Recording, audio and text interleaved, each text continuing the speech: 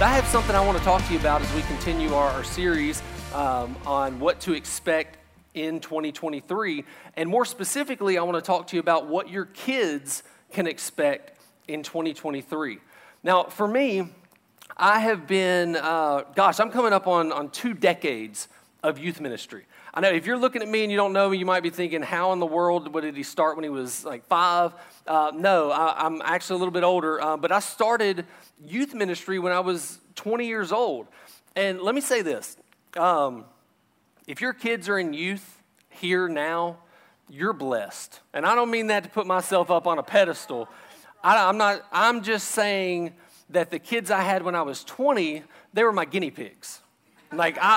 Listen, I was trying to figure this thing out, I'm 20 and not married, no kids myself, and I'm just trying to kind of figure this thing out. And, I knew the Bible, I'd studied the Bible, but I'm just saying 20 years later, your kids have it way, way better. I don't even know why parents let me take their kids when I was 20 to youth camps or to conferences in Dallas. And my youth events when I was 20, we almost burned the church down one time.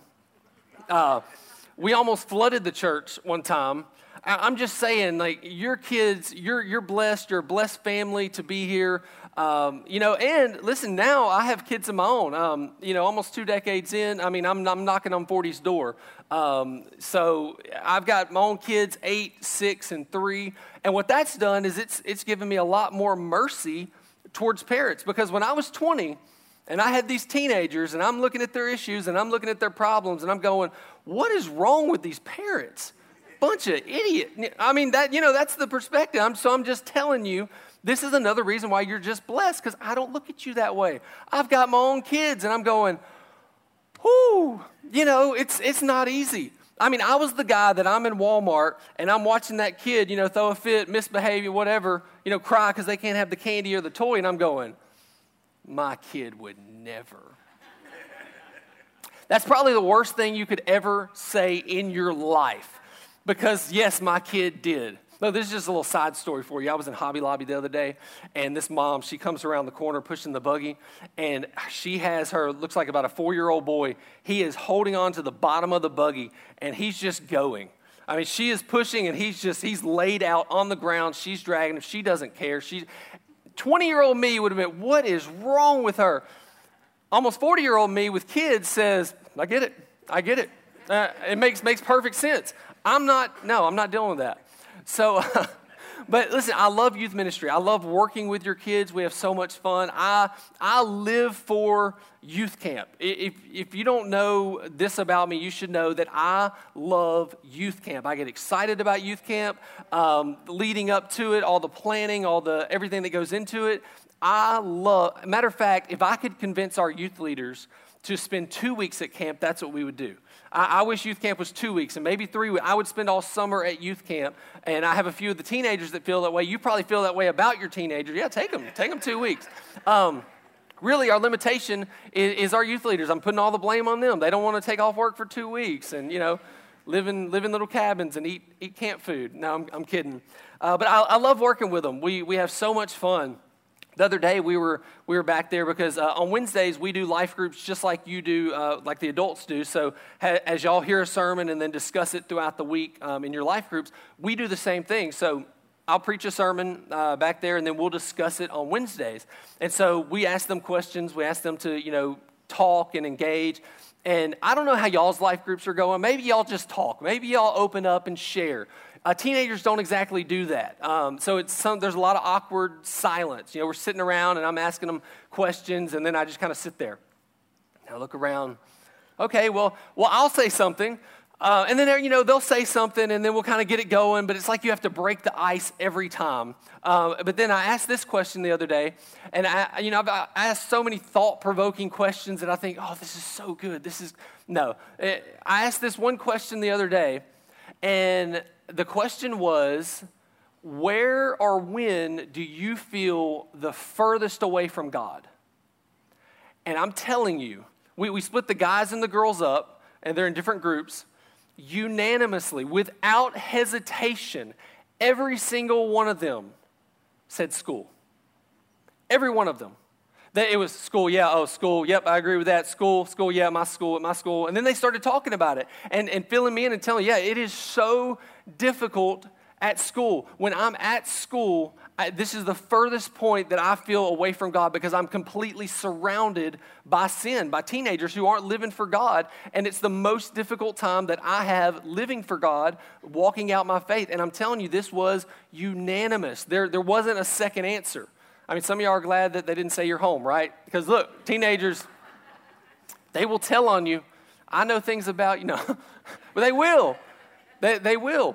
But they're telling me this, and it's eye-opening. You can kind of assume, I mean, look, today isn't about bashing the school system. I'm not promoting, homeschooling. Nothing wrong with it. Homeschooling's great. If you don't, fine. But here's a question that I do want to pose in this, because I understand that everyone you can't hear me say, hey, listen, your kids told me that their most difficult time is whenever they're at school. They feel the furthest away from God when they're at school. And I know that I can't tell you that, and tomorrow you say, well, we're just going to start homeschooling. I mean, not everyone can do that. But a question I want to pose and put in your minds this morning is, yeah, but what are they receiving in your home that they can take with them to school? What are we equipping them with so that they can face this challenge? Now that we're all on the same page and we realize, listen, this is coming straight from them, and they are saying, listen, this is when it is most difficult for me. I am struggling. That's what they're telling me. I am struggling to walk out my faith. I'm struggling to not give in to sin. I have every opportunity to give in to sin in this environment, in this secular environment, in this culture that is school. Now, I want to give you hope this morning because I want to show you some teenagers in the Bible that made it. Because no matter what we talk about this morning, this isn't a doom and gloom. This is teenagers can absolutely make it, and I absolutely believe that your teenagers can make it. And I want to show you some teenagers in the Bible that made it, and I think made it in an even more perverse, more degraded, more just awful, horrific environment and culture than what even your teenagers are facing in the school system. These teenagers in the Bible, their names aren't exactly, super popular. You hadn't really heard a whole lot about, them. I'll go ahead and tell you their names. They're hard to even remember for myself because it's just not that Sunday school show up and you hear about them. Maybe you have, but Hananiah, Mishael, Daniel, and Azariah. That's the names and the characters that we're going to be discussing this morning. And these were teenagers that they were actually prisoners of war. All right, so Judah had given into sin. They'd been disobedient to God for so long that God allowed the Babylonian king Nebuchadnezzar to come in, lay siege on Judah, and he then takes all the Hebrew children away from their home. They're now prisoners of war, ripped from their homes, ripped from their families, ripped from their environment, ripped from their culture. I'm sure these teenagers, they had hopes and dreams of what their future might be, and they were growing up in their culture, and now they have been ripped from that, taken from their godly structure and their godly teaching, brought into the city of Babylon and put under their rule and put under their reign and their instruction. And that's what these teenagers are facing. Now, not to get into a whole lot of detail, but I mean, Babylon was one of the most perverse, godless cultures ever on the earth. So bad, Scripture even prophesies that Babylon would never be inhabited again. Once it was destroyed, that was it. It will not be inhabited again. People have tried throughout history, and it's not. God wiped them out. But I want to show you these teenagers and their life. I want to show you the attack that was on their life. And ultimately, really, the attack that I see on their life is the same attack that I see on your teenagers' lives. But these teenagers, they made it. And the very first attack that they faced was their identity.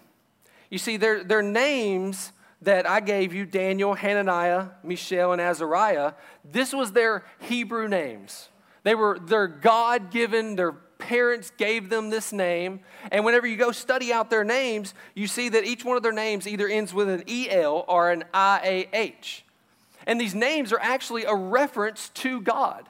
These are Hebrew children who would have served Yahweh, been raised up in learning God's way. They would have learned the Old Testament and been taught God's word. is how they would have been raised, so much so that their parents gave them these names that every time they heard their name, they're hearing a form of God. Their name was a reference to God. That's their name. Here's the names that y'all are probably more familiar with. When they were taken into Babylon, when they were taken into this culture that was counter to the culture that they lived in their homes, they were given these names: Belshazzar, Shadrach, Meshach, and Abednego. Now everyone, that's the story we heard about growing up. Shadrach, Meshach, and Abednego in the fiery furnace. The very first attack on these teenagers that the world system put on them was to attack their identity. Their parents gave them a godly identity and gave them their name and said, every time you hear your name, it's going to be speaking of God, of Yahweh, the God that we serve, the God that delivered the Israelites. This is the God that we serve. And they were taught this. The very first thing that the Babylonian king does is says, no, you can't have that name. No, you're living here under our culture, and we're going to change your name. And it wasn't just a generic name. Their names were changed to do the exact opposite. Now their names aren't pointing towards Yahweh, pointing towards God. Their names are now pointing towards the Babylonian gods, the gods of the moon that they served, these statues that they had erected. So they attacked their identity. Then I want to show you this in Daniel chapter 1, verse 5. It says, the king assigned them a daily portion of the food that the king ate and the wine that he drank. They were to be educated for 3 years, or let me say it this way, they were to be indoctrinated. They were to be indoctrinated by the Babylonian culture and the Babylonian teaching and the Babylonian religion. They were to be brainwashed for 3 years. That was their plan. And at the end of this time, they were to stand before the king. I want to say this about this food. This food would have been sacrificed to their false gods, to their statues. So the Babylonian king says, I'm going to change your name. I'm going to change what your identity is. And then you're going to socialize like me. You're going to act like me. You're going to eat like me. You're going to drink like me. You are going to take on our culture. And this food would have been sacrificed to their gods, to their false gods. And I want you to see what Daniel's response is in verse 8. Daniel chapter 1, verse 8 says, but Daniel resolved that he would not defile himself with the king's food or with the wine that he drank. Now, why not? Why would he not do this? I believe it was because he was raised in the Lord. He was raised in a godly home, and he was equipped in his home to be able to face this. Keep in mind now, he's been ripped from his home. His parents are nowhere around to say, hey, listen, you remember what I told you? You really shouldn't do this. He's now in a godless culture, in a godless society who wants him to reject his God. And he said, listen, all they're asking him to do is eat this food, drink this wine, just participate in our culture. And Daniel says he resolved that he would not defile himself with the king's food. Why? Because I believe he was taught scriptures like this. I want to read this in Exodus chapter 34, starting in verse 13. See, Daniel would have been taught this. He would have grown up hearing this. His parents would have put this in him and instilled this in him. Exodus 34, verse 13 says, you shall tear down their altars. Now, this is Moses, and he's just gotten the new tablets, and he's speaking to the children of Israel. And he says, you shall tear down their altars and break their pillars and cut down their Asherim. For you shall worship no other God, for the Lord whose name is jealous is a jealous God. Lest you make a covenant with the inhabitants of the land, and when they whore after their gods and sacrifice to their gods, and you are invited, you eat of his sacrifice. Daniel would have grown up knowing this. He would have grown up being taught this. This was put on the inside of him so that when he faced it, now they didn't know this was going to happen. Daniel's parents had no clue that one day a Babylonian king is going to take him as a prisoner of war and force him to do what he says. And Daniel said, no, I'm not going to act like that. I was raised better than that. I was raised in a godly home, and even though I've got this pressure of the world and this pressure of society, I'm not going to behave this way. I refuse, because he had God's word in him. Listen, as we talk about Babylon, I want you to know this morning that Babylon is a type and a shadow of the world and the culture that we face, and an example that God gives us in Scripture.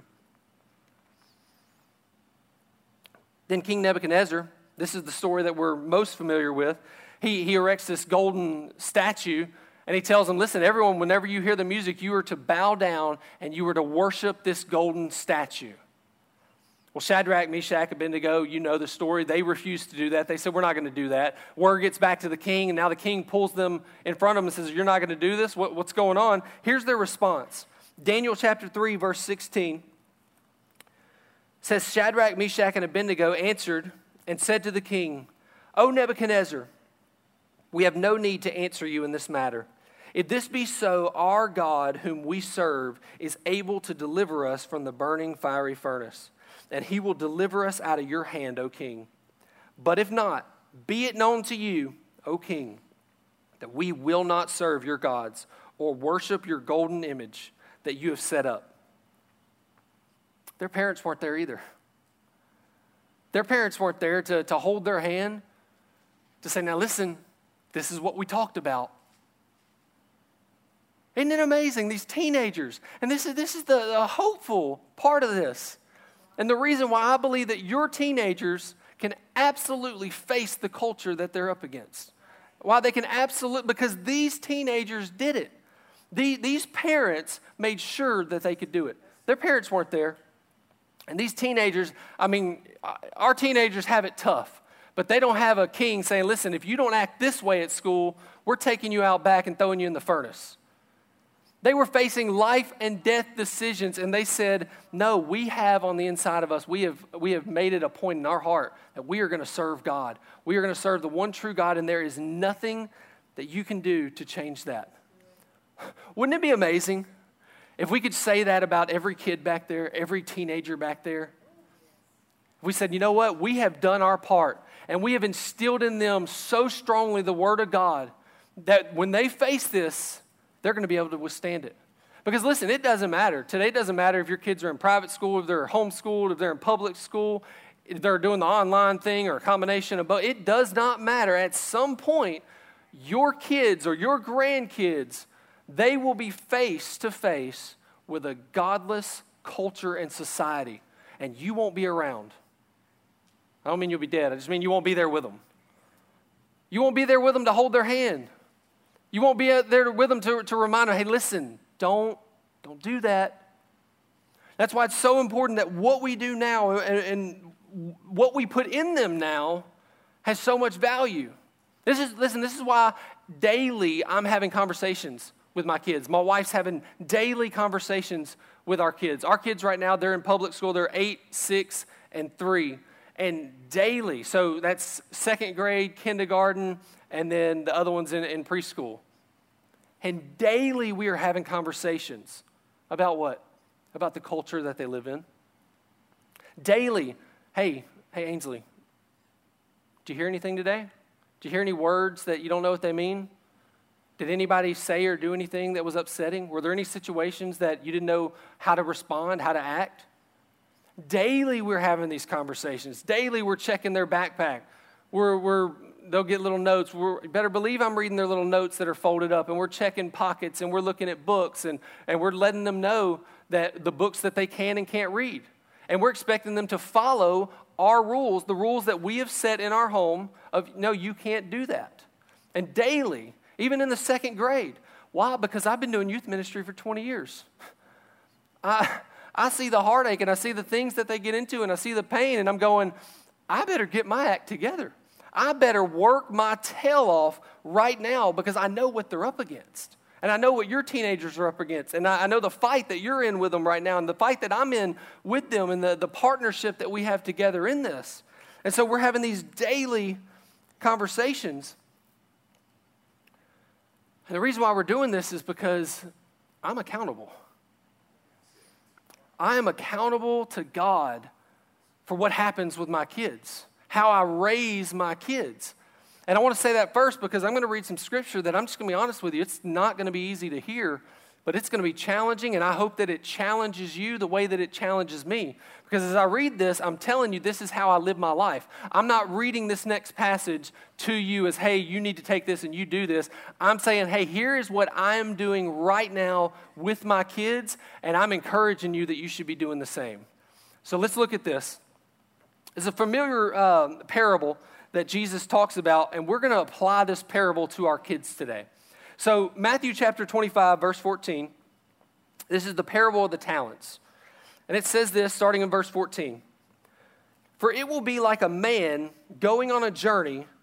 He's talking about the kingdom of God. The kingdom of God will be like a man going on a journey who called his servants and entrusted them his property. Now, for today's conversation, we're going to take that word property and we're going to put children in that place. So let me read it that way. He called his servants and entrusted them his children. To one he gave 5 talents or children. To the other he gave 2 children. To the other he gave 1 children, each according to his ability. Let me stop here for a second. I want to encourage you with this. You have the ability to raise the kids that God has given you.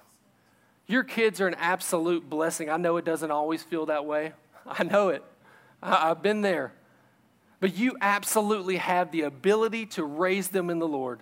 You have every God-given strength, wisdom, talent, all the ability that you need. I believe God has put it in you. So don't give up. Don't be discouraged. Don't feel like you can't make it. You absolutely can. And you have a wonderful church. And might I say a wonderful youth group to help you with this. Amen. I expected a better, no. We'll get there. We'll see if y'all still amen me after this. Each according to his own ability. Then he went away, and he who had received 5 talents or 5 children went at once and traded them. Now listen, this is where the story isn't just apples to apples. Some of y'all got too excited. Wait, I can trade? No, you can't trade your kid. I can trade my 15-year-old for that 8-year-old model. That was much easier. No, but here's the point I want to make. He went and did something. He was active. He was productive. He was working. And I believe he worked his tail off. And I want us to make the connection and the correlation with this story, with it being our children. And so he traded them, and it says, and he made 5 more talents, or 5 more children. And this is the part where, it's not this direct, but let's look at it this way. One of the first commands in all the Bible is be fruitful and multiply. Be fruitful and multiply. So if I can one day stand before God and say, hey, God, you gave me these 3 children, and I raised them in the Lord, and I raised them to seek after a godly husband, and they had children, and they multiplied, and they raised their kids in the Lord. That's what we're talking about. That's our goal in this. So also he went to the one who had 2 talents, and he made 2 talents more. But he who had received the 1 talent, the 1 child, he went and dug in the ground and hid his master's money. How does this look? How do we apply this to parenting? What does it look like for a parent to dig a hole in the ground? Maybe it's taking a passive approach to parenting, kind of that back seat. Well, I'm just going to let them figure it out. I'm going to let them, they need to make their own mistakes. They grow that way. I'm going to let them navigate this. All the other kids are doing it. I turned out fine. Did you? I mean that lovingly. But do we even want our kids to turn out okay? I don't think that's our goal. I don't think that's your goal. I know it's not my goal. Not that they would turn out okay. I want them to turn out better than I did. Hopefully that's every parent's vision for their kids. No matter how great you were, you want them to be better than you. You want them to be more successful. I want their relationship with God to be 10 times better than my relationship. I want them to raise kids that are 10 times better and closer and doing things and driving God's kingdom forward. That's what I want. That's why taking a passive approach and not instructing, not guiding, not teaching, not actively sitting them down. That's why, listen, we don't take a passive approach in our parenting. Passive would be, I never check your backpack. I never ask you how you're doing. I never ask about, hey, are you uncomfortable in this? Is anything going on? We are actively pursuing. I'm not waiting for them to come to me with an issue. I'm going to them. Hey, what's going on? Let's talk about this. Maybe digging a hole is trying to be their friend, trying to keep them happy. Can't tell you how many times I've heard this one. And I get it. Listen, I get it. 20-year-old me wouldn't have understood this. I understand. It's not easy. And when they're kicking and screaming, and when they're 15 and they're kicking and screaming, it's not easy. The easy passive approach is, well, I don't want to rock the boat. I just want to keep things okay. Listen, I've had parents that I've met with, and I've had a teenager come to me and say, listen, social media is destroying my life. I'm dealing with depression. I'm struggling with my identity. I'm struggling with my gender. And this is what they're telling me. I'm going, yeah, I see that. And they're telling me it's social media caused this. So we meet, me and the student, we meet with the parent. Yeah, I see that too. Everybody's on board. But nothing changes because we don't want the child to not be happy. Over and over, that approach, I've seen it happen. Not by any of you in here. I'm just saying, this would be digging a hole. Letting your kids make their own decisions would be digging. And now, I don't mean let them choose what cereal they want. Let them have their own style and what they dress. Nothing too crazy, but let them make some choices. Teach them how to make choices. It's one of the best things you could ever do as a parent. Teach your kids how to make choices and how to navigate the consequences of their choices. But letting them make decisions on whether or not they should go to church, that's digging a hole. Letting them make a decision about whether or not they're going to youth camp, that's digging a hole.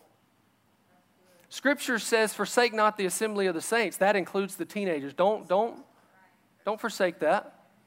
That's not a choice for them to make. That is following Scripture. And so by taking that backseat approach in parenting, we're digging a hole. Or honestly expecting me to do all the work. Listen, I love your kids.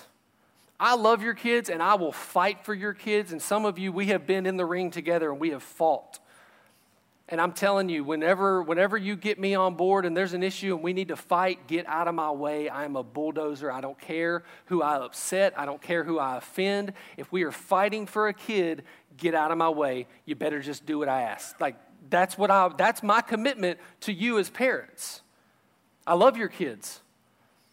But I can't be the only one fighting for them. I want to fight with you. I want to partner with you. I want to join up with you. I want to hear what your struggles are, what you're facing, what you're dealing with, what you don't know how to navigate. And I want to team up with you and us fight it together, because if I'm the only one fighting, you're just digging a hole. Verse 19. Y'all still love me? Okay. I love your kids, so you better love me. Now, after a long time, verse 19, after a long time, the master of those servants came to settle accounts with them. Now, I don't know how you feel when you hear this, but I get this trembling feeling to think that one day I'm going to settle accounts with the creator of the universe on how I handled my children. I have to settle accounts with him, and that strikes fear in my heart. And he who had received the 5 children came forward bringing 5 children more, saying, Master, you delivered to me these 5 children. Here I have made 5 more. As I said earlier, you produce godly offspring. You raise them. They produce godly offspring. It's a beautiful thing that God designed. His master said to him, well done, good and faithful servant. You have been faithful over a little, I will set you over much. Enter into the joy of your master. And the same with the one who had received 2.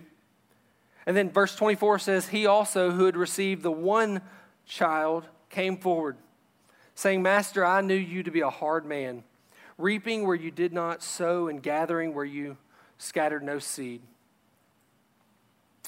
See, when I read this, my thought is, what he really went up to him and says, Master, I don't know you.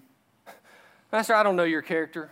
Master, I don't honor you. I don't respect you. I don't really know you. And so I went and hid your talent in the ground, or I went and hid from my responsibility as a parent. That's really what I hear when I compare this to parenting. I went and hid from my responsibility. Listen to me, parents. I know it's not easy. I'm in it with you. And it is a daily grind. And half the time, you barely have enough time to get your kids home from school and feed them and make sure they brush their teeth and do their homework and get them to bed. And did you even remember to eat yourself? I get it. It's difficult. But it is worth it. And we have the ability to do it. And you are filled with the Spirit of God, empowered by Him, graced by Him to do what we are doing, because there is nothing greater that we could be doing. Nothing greater that we could be doing than raising godly children. His master said to him, "You wicked and slothful servant." I don't want to hear that. I don't want to hear that from myself. I don't want you to hear that. I would much rather us take what God has given us and take this approach. That God, you've given me this many children, and you've entrusted them to me. And I am going to do whatever I have to do, and I am going to fight for them. Listen, some of this was just instilled in me by my own dad.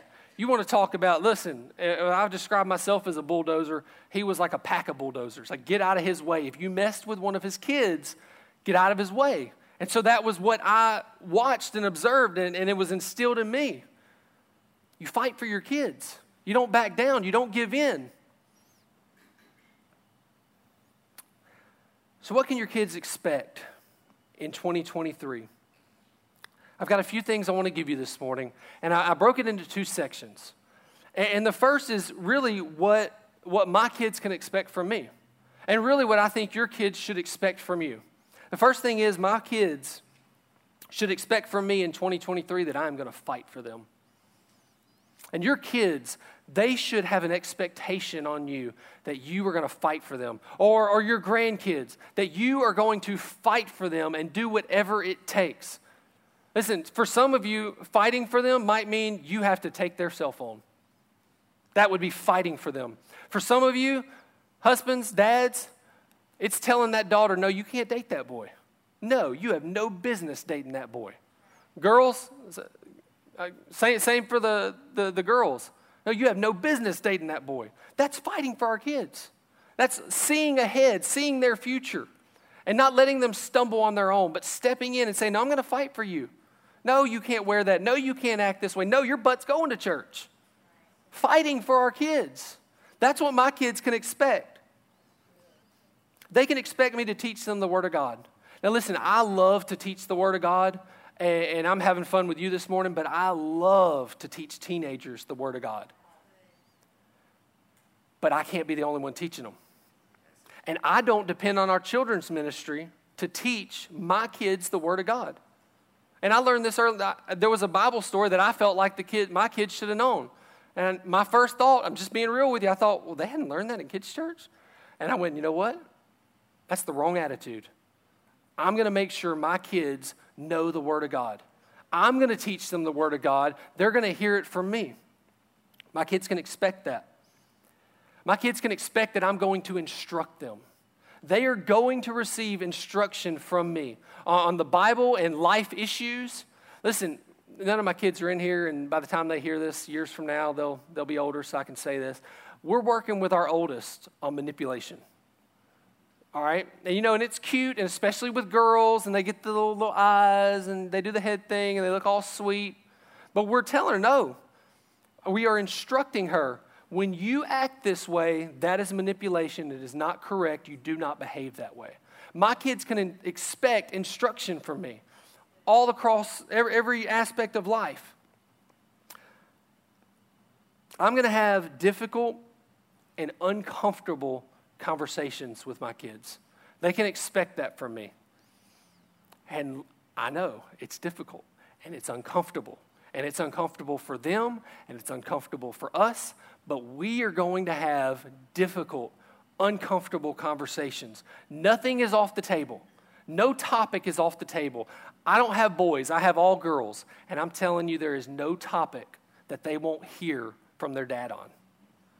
Might be uncomfortable, might be awkward, but let me tell you, they're going to hear about sex from their dad, not some other boy that they meet at school, because they'll have something different to tell them. They are going to hear every area of life, they're going to hear it from their dad. That's what they can expect. And I believe your kids should expect to hear from you, expect to be instructed by you. And I'm going to raise them in a counterculture home. They can expect to be raised in a counterculture home. We're not just going to accept things just because the culture's doing it. Well, every kid has this. Every kid's doing this. Every kid's participating in this. Every kid acts this way. Every kid looks at this, watches this, listens to this. Well, I don't care if other teenagers are dating. I'm responsible for deciding whether you're ready for dating. That's how I'm going to instruct them. It's up to me whether you're ready to go to a high school dance, not you automatically go because, you're a junior, you're a senior, you're ready. No. It's up to me to decide whether or not you're ready for a phone or not. Listen, I'm not anti-phone. What I'm anti is just handing a kid a phone and saying, here, good luck. Because I know y'all, I know most of the men in here, you would never hand your kid a gun and say, here, good luck, figure it out. But a cell phone's no different. And dating's no different. And all these areas of life are no different.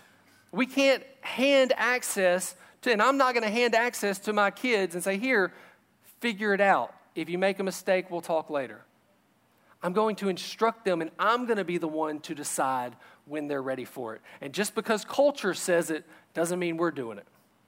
That's what they can expect from me. A few other things I want to mention in what kids can expect in 2023 from the world, and what we should expect to help them fight. So these things are what they should expect in 2023 from the world, and what you as a parent should expect to help them fight against. First thing is the spirit of this world will want to change their identity. Just like Shadrach, Meshach, Abednego, Daniel. It's not a new tactic. It's the same strategy. But it's going to increase and increase and increase and get harder and harder. Your kids, their identity is under attack. It is not popular at all. Listen, I'm telling you, I'm having conversations with them on a weekly basis. It is not easy to be a Christian in school. And listen, we as adults cannot sit back and say, well, it was the same way when I was in school. No, it just wasn't. Things are absolutely different. I'm not saying it was easy for you or it wasn't easy for me or my parents or their grandparents, whoever. But things are different. And the kids today, they're not only facing it in person when they go to school, they don't have an escape from it. They're facing the social media pressures daily. They do not escape it. I'm just sharing with you what they're telling me. And the world is after their identity. Isn't it interesting that with all social medias, all video games, that the first thing you have to do is create a username? The first thing you have to do is change your name online. I just find that interesting. And then most of the most popular apps, they're designed so that you can change the way you look, change the way you sound. I just find it interesting as the world goes after, and the spirit of this world goes after our kids' identity. Second thing is they will have greater access to the desires of the flesh. We need to know and recognize this morning that our children in 2023 and beyond, it's only going to increase their access to the desires of the flesh and the degradation that they have access to. It's only going to increase. The apps are getting worse. The paths to give into sin, they're getting easier. And it's only going to get worse, and we have to recognize that as their parents. The weight of social media will increase. This is one of the number one things that your kids tell me, is the weight and the pressure that they feel to be like other people, to look like other people, to be at the events that other people are at. They're constantly scrolling through and seeing what so-and-so is doing and what they're wearing and where they're going. And listen, to an extent, we feel that pressure. You're on social media. You see it. You experience it. But you have a brain that's over 25 years old that's better developed, and you can process it a little bit better. They're struggling. And I can't tell you the conversations, the countless conversations of them telling me about the weight and the pressure. One of them told us last week they cannot shut their mind off. No matter how hard I try, I can't shut my mind off. They said, yeah, I hear about, turning on worship music, and I turn on worship music, and I want to get along with God, and no matter what I do, I cannot shut it off. I'm constantly thinking about what's next. What do I have to do? What's so-and-so doing? Have I checked this? Have I liked this? The weight of social media is only going to increase, and I'm telling you right now, it's causing major issues, and it's only going to increase. I'm sure you've heard the example of, cooking a frog in a pot. You start it off just a little, turn the dial up, get a little hotter, until finally it's come accustomed to it and doesn't even realize that it's been cooked. Y'all heard that story? All right, I didn't know that was like a real story, or I was just told that. All right, if y'all heard it too. The enemy, Satan, he comes to kill, steal, and destroy. And what I'm telling you is I see in 2023 this pattern of he's turned it up, and it's going to increase, and it's going to increase, and it's going to increase, and he's going to attempt to lull us and your kids to sleep and ultimately to death through the weight and the pressure of social media. It's only going to increase. It's only going to get worse. Loneliness will increase as social media destroys real relationships. This is another thing that your kids have said. They are battling loneliness. This is the most connected generation, and they are battling loneliness. They feel alone in this social media world because they feel like they can't live up to the standard that is put on them. They can't connect with this group of people, and this is only going to increase. But see, this isn't just about social media on this one. If your kids make the choice to follow God, they may find themselves facing loneliness. And so I think this is a conversation that we have to have with our kids. Hey, how are you feeling? Are there ever times that you feel lonely? Are there ever times that you just don't feel included, you feel excluded, you don't feel like you're just connecting? You ever feel lonely? I think that is one of the most healthy conversations we can have with our kids. I'm already having those with my kids. Hey, how do you feel at school? Making friends? What do you do at recess? Who do you hang out with? Who do you play with? What do y'all play? Kids are facing loneliness. And as parents, we have got to have that conversation with them. The next thing I see our kids facing in 2023 is the effects of depression and anxiety will have a greater influence in their life. Now, this is whether or not your kid directly is experiencing depression or anxiety. But I'm telling you, from what they're telling me and scholarly journals that I'm reading about the research and the data of how many kids are facing depression and anxiety, it is going to begin to affect your kids and my kids, even if they're not directly feeling it. Even if they're not directly battling depression, their friends are. And their friends are coming to them and talking to them about these issues. This is only going to increase. And we have to be ready for it. And we have to have this conversation. And we have to teach our kids how to navigate it. I've had kids that they've tried to navigate another kid's depression, another kid's anxiety. They end up taking that weight on them, and before you know it, now they're walking around in depression. Now they're sad. It's a strategy of the enemy.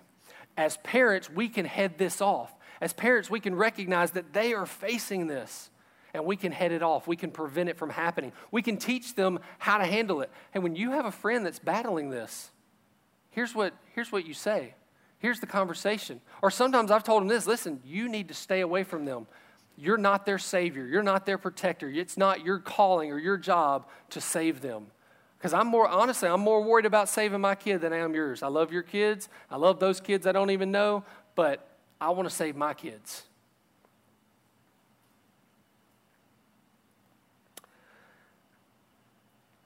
Number 6, the girls, and really I say girls, but I'm going to say boys too.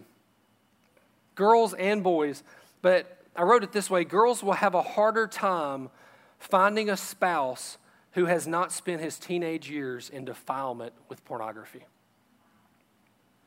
This is what we're facing. And this is how I'm thinking about my 3 daughters right now, 8, 6, and 3. As things get darker, as access to social media and access to pornography gets worse and worse and easier to access, it is going to be more difficult for these young girls to find a spouse that didn't spend their teenage years in defilement with pornography. And that's changing over to boys too. It is going to be more difficult for your boys to find a girl that hasn't done the same thing. So let's talk about it. Let's talk. This should be a conversation. We should be talking to our children about pornography, about the effects of pornography, about what it does, about how it destroys your frontal lobe, about how it changes your view on marriage, and it changes your view on sex, and it changes your view on what a relationship between a man and a woman is. We should be having this conversation because it's getting worse. My wife and I are already praying, God, who is that young man that's being raised right now? That their parents are taking that stand, and even at a young age, protecting their eyes, protecting what they see. Listen, my kids don't have access to the internet. They don't have a phone. They're 8, 6, and 3. But they have classmates that have phones. And you can't prevent everything that just pops up on a TV. So this is what we're doing. We are training our kids that we look away. When there are things out of your control, you look away. As Daniel said, I'm not going to participate in that. I'm not going to take that food. I'm not going to drink that. It was offered to him. He didn't ask for it. But he said, I'm going to look away. I'm not going to participate in that. And I'm telling you, come watch TV with me. You'll think something's wrong with my kid because they're a little aggressive with it. If a commercial comes on, they don't know. I mean, it's hard. I'm like, baby, don't break your neck. But that's what we're teaching them. We look away. We don't have to participate in it. And you better believe that conversation is going to be uncomfortable. When my daughters are a little older, it is going to be uncomfortable. I'm probably not going to get everything right. I'm probably not going to say everything right. I'm probably going to fumble through my words, but I am going to grit my teeth and get through it. It is my responsibility to protect my kids. It's my responsibility to instruct my kids, and we are going to have these conversations. Next thing is teenagers will lose respect. This is what I see happening 2023 and beyond. Teenagers will begin to lose respect for their parents as they begin to rise and rebel against them. This is one of the things we see in Scripture that the end times talks about, that children will rise or rebel against their parents. And I see one of the first things happening in that is they will begin to lose respect for their parents. You know, this idea of, well, respect me because I'm your parent. I think that's digging a hole. If that's our attitude and that's our approach, well, you have to respect me because I'm your parent. That's digging a hole. We've decided we are going to earn and maintain our kids' respect for us by the way we live our lives, by the examples we set, by the way we instruct them, and then also live our lives in the same way. Listen to me. Satan wants nothing more than for your kids to lose respect for you. That's what he wants. He wants them to lose respect for you so that you lose influence with them, so that you can't instruct them, so that you can't teach them, so that whatever you say just goes right over and they brush it off and they go find whatever teacher they want, whatever they want to hear. It's the attack of the enemy. And so we said, we are going to fight against this. We are going to make sure that we earn our kids' respect. We're going to make sure we spend the ample time with them, invest into them, instruct them, teach them, coach them, and let them see this is who your parents are, and this is why you should respect us. And we want them to see that God's blessing on our life, that whenever you follow God, that there's a blessing to that. And we're going to earn and maintain their respect. So what's our role in helping them fight these things? Listen, I gave you 8 things that I see your kid's facing in 2023?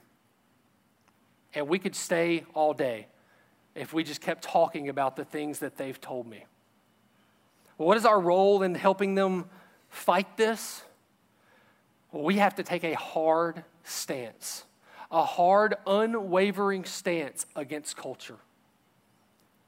We have to take that stance and say, no, enough is enough. I'm not letting culture rule. Because listen, at the end, whenever we're standing there giving an account, we don't get to go, hey, wait, culture. See, look, this was culture's fault. I'm not blaming culture.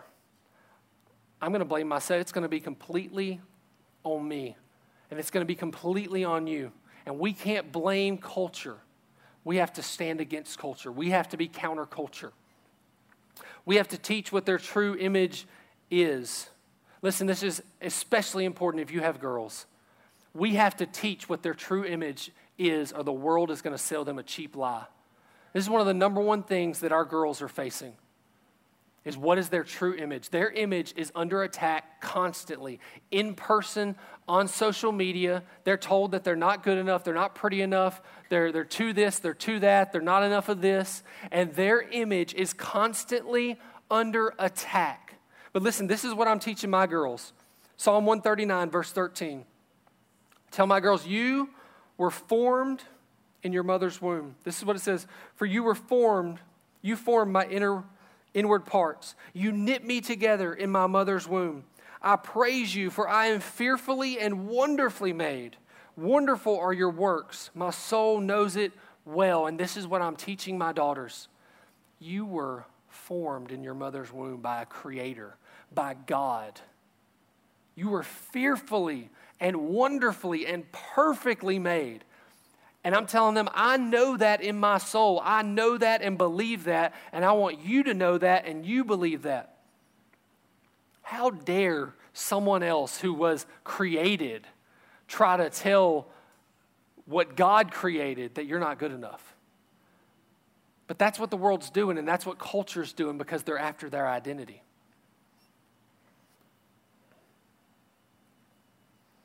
We have to instill godly teaching, because the world is going to call it a lie. It's going to call it bigotry. It's going to call it non-inclusive. Listen, this is the message that our kids are hearing. We're teaching them and raising them in godly homes and instructing them in church. And then the message of this culture that they're living in is, yeah, but that's not right. Yeah, but let me show you a better way. Yeah, but let me show you why that's wrong. Let me show you why that's not inclusive. Let me show you why, that's not love. They have a million reasons and a million excuses.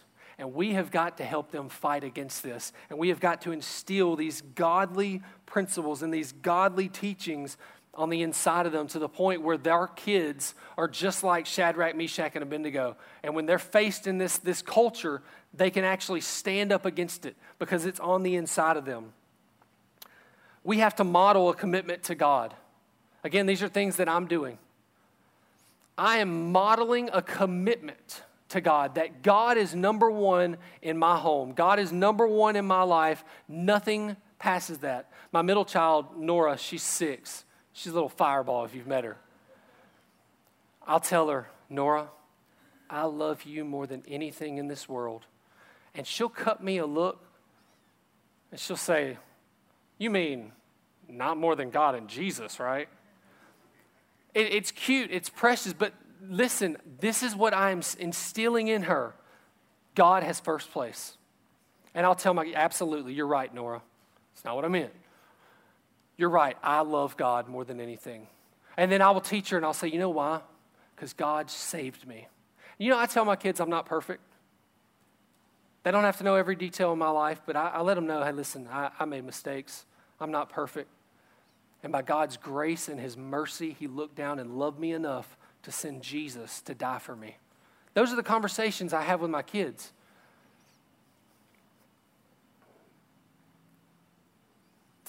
We have to lead in purity. If we're going to expect our kids to walk in purity, we're going to have to lead in purity. And obviously, you know, we're talking about, you know, pornography or sexual behavior and all that, but I want to take another route on this. We have to lead, us as parents, as grandparents, we have to lead in what we see. in what we hear and in what we speak.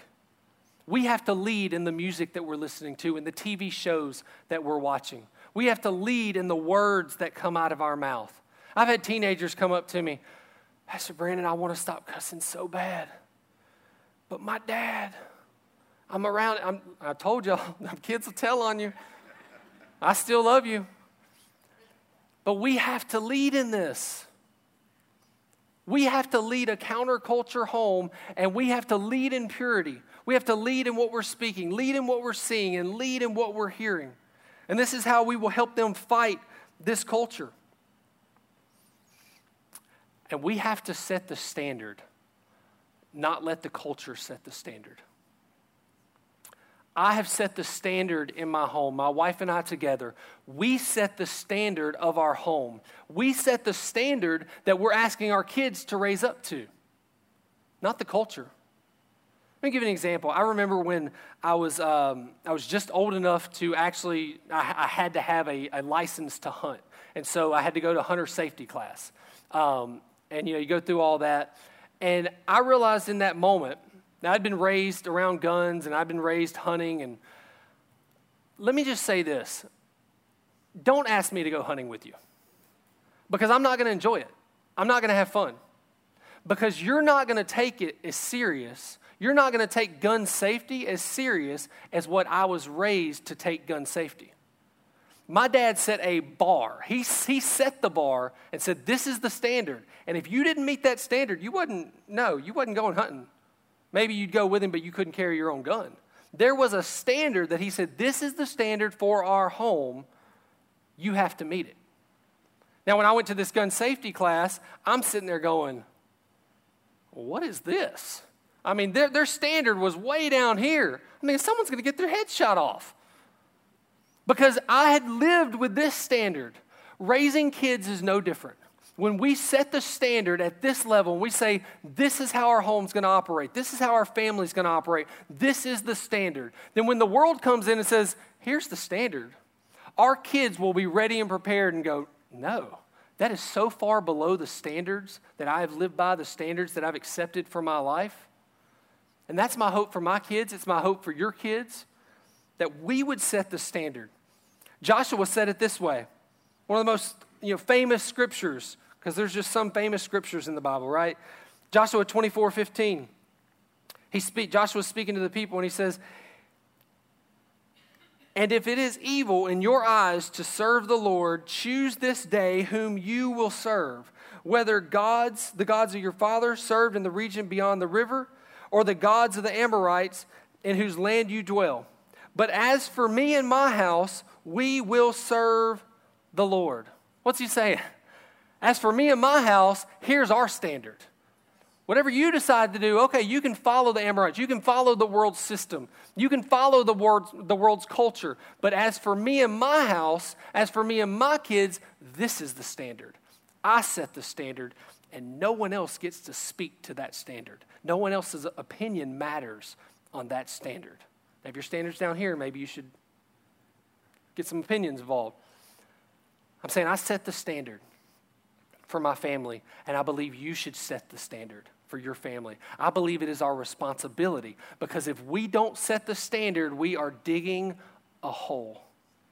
We have to set the standard in our family. I want to answer this question before we close this morning. Well, what if I haven't gotten this right? Because I know, listen, this can feel like, man, if you're sitting here this morning, you're like, well, I haven't done any of this, or I did one of that, but I didn't do that, and I'm not doing this, and man, I don't have a standard set. Hey, listen, that's what we're here for. Can I tell you that I would love nothing more, and I know Pastor Josh and our wives, we would love nothing more than to sit down with you and help you. I'm telling you, there is nothing more important that I can do, that we can do as a church family, as a church staff, than help and minister to the family and help you navigate these things.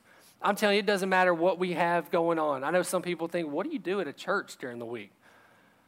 We do a lot. But I would love to take anything that I'm doing, set it aside, sit down with parents and say, hey, what's going on? What can we do? How can we make this change? How can we navigate this? How can we fix this? How can we change this? How can we set that standard where you believe it should be? How can we do that? So whether you're a parent, a grandparent, we want to help. We want to help you. And let me say this too. If you're a grandparent in here, you might not want to hear this, but your job's not done. Your job's not done. I know, you're like, got my kids out. Your job's not done.